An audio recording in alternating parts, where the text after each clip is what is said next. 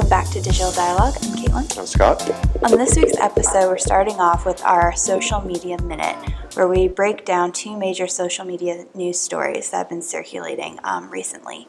And then we'll be discussing the role psychology plays in marketing in the second portion of the podcast. So to start off the Social Media Minute, Facebook's considering implementing restrictions on who can go live. So unfortunately, after tragedies that happened in Christchurch in New Zealand, Facebook's been meeting with government officials from the country to discuss the response and to come up with new proposals so something like this would never happen again. According to Facebook COO Sheryl Sandberg, she's quoted saying, "We're exploring restrictions on who can go live depending on factors such as prior community standard violations." So as of right now, the proposal suggests two things. First, that Facebook is able to implement restrictions on live streaming depending on certain factors. And secondly, Facebook acknowledges how important live streaming is and how it can massively affect the people in events. Yeah, I saw that Mark Zuckerberg even said that it's time for government to kind of relook social media, and he gave out even 4 ways that they should address and go forward with things like this. And yeah, really sad story, but it's important to address. Definitely, because even people, unfortunately, that had to witness this live streaming, they didn't realize it was real. You don't know what you're getting into. Yeah, so I definitely think it is at times where the government needs to kind of step in and regulate things, even with we were reading an article the other day about the EU, talking about Article 13 and kind of restricting copywriting of memes and everything. So I think we'll be seeing this a lot. Yeah, it's definitely a hot topic. So for my story, I had LinkedIn announces a new data partnership with Adobe to improve ad targeting. So LinkedIn continues to expand its audience targeting capability to capture a very important social media market, which is professionals. LinkedIn currently hosts over 600 million profiles, which I found very impressive. And the new partnership that has emerged with Adobe will expand LinkedIn's account-based marketing capabilities to Adobe Experience Cloud users. This new deal has given LinkedIn the ability to compete in the competitive and still evolving targeted marketing scene, and this partnership will allow marketing teams to utilize data from LinkedIn to give insights into audiences they need to reach and target them more effectively. So kind of like Facebook and Instagram, the other social media sites, LinkedIn's kind of getting into that ad targeting game. It's really smart. I think a lot of times, too, obviously it depends on the business or the service that you're marketing. I think LinkedIn sometimes is the forgotten platform. Yeah, it's a lot of professionals on there. Yeah, but it's a great way to market. So this should be really interesting on how that affects that.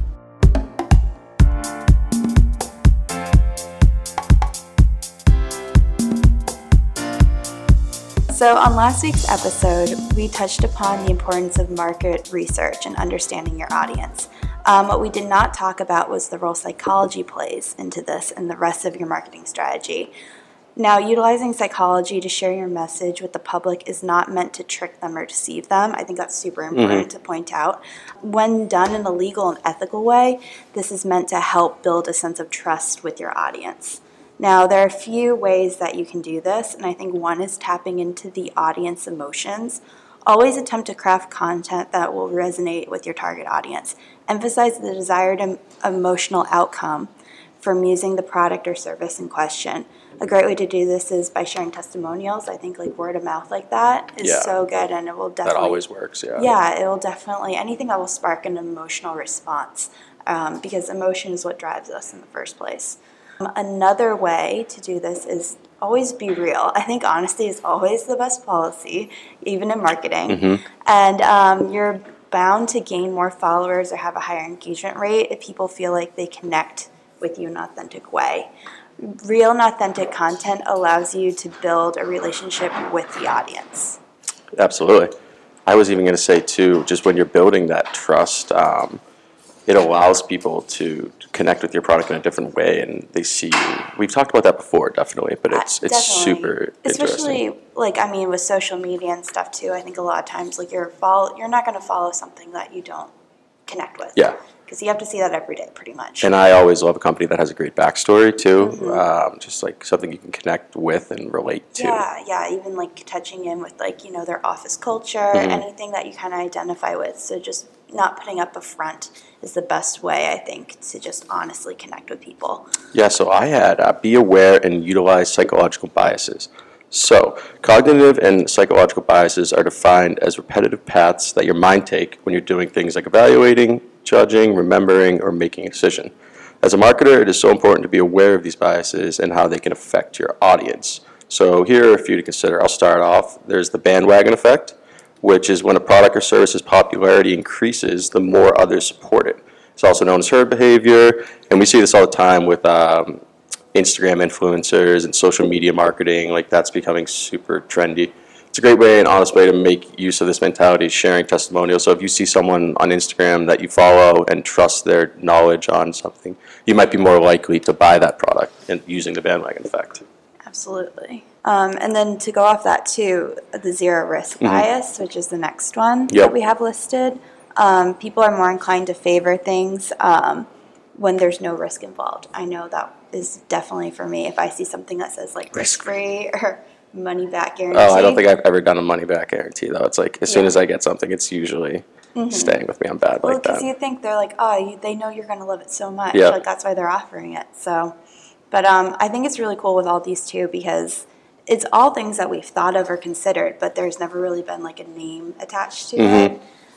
So that's like super interesting, I think. So lastly, it was in-group favoritism. This is when you favor a product or service because you identify with the group that also affiliates it. It's human nature to want and associate with a group because everyone wants to feel like they belong, and a company that does this well, Apple has definitely used this mentality to their advantage.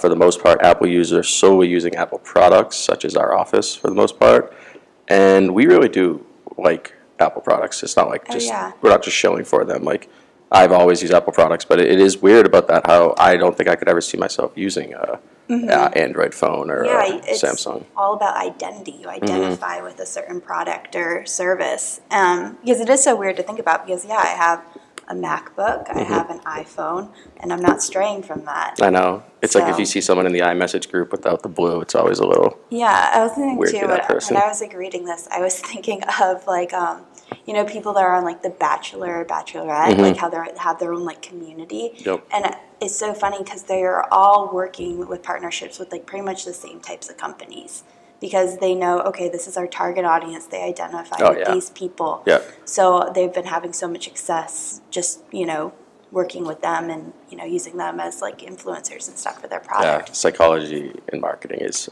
very in-depth. It really is. It's definitely something to think about. And obviously, too, I think a lot of times it gets a negative connotation, saying you're deceiving or being dishonest. But really, it's just if you're being upfront about your services and your products, acknowledging that these drive people. Yeah, and it's kind of fun to look at that information when you see it, the different like hobbies people have or the shopping tendencies they have. It's It's just really important to acknowledge it, and hopefully you can utilize benefit, it in the best possible way. Absolutely. All right, well, thanks for listening to this episode of Digital Dialogue. We'll be back next week with a new episode. Thank you.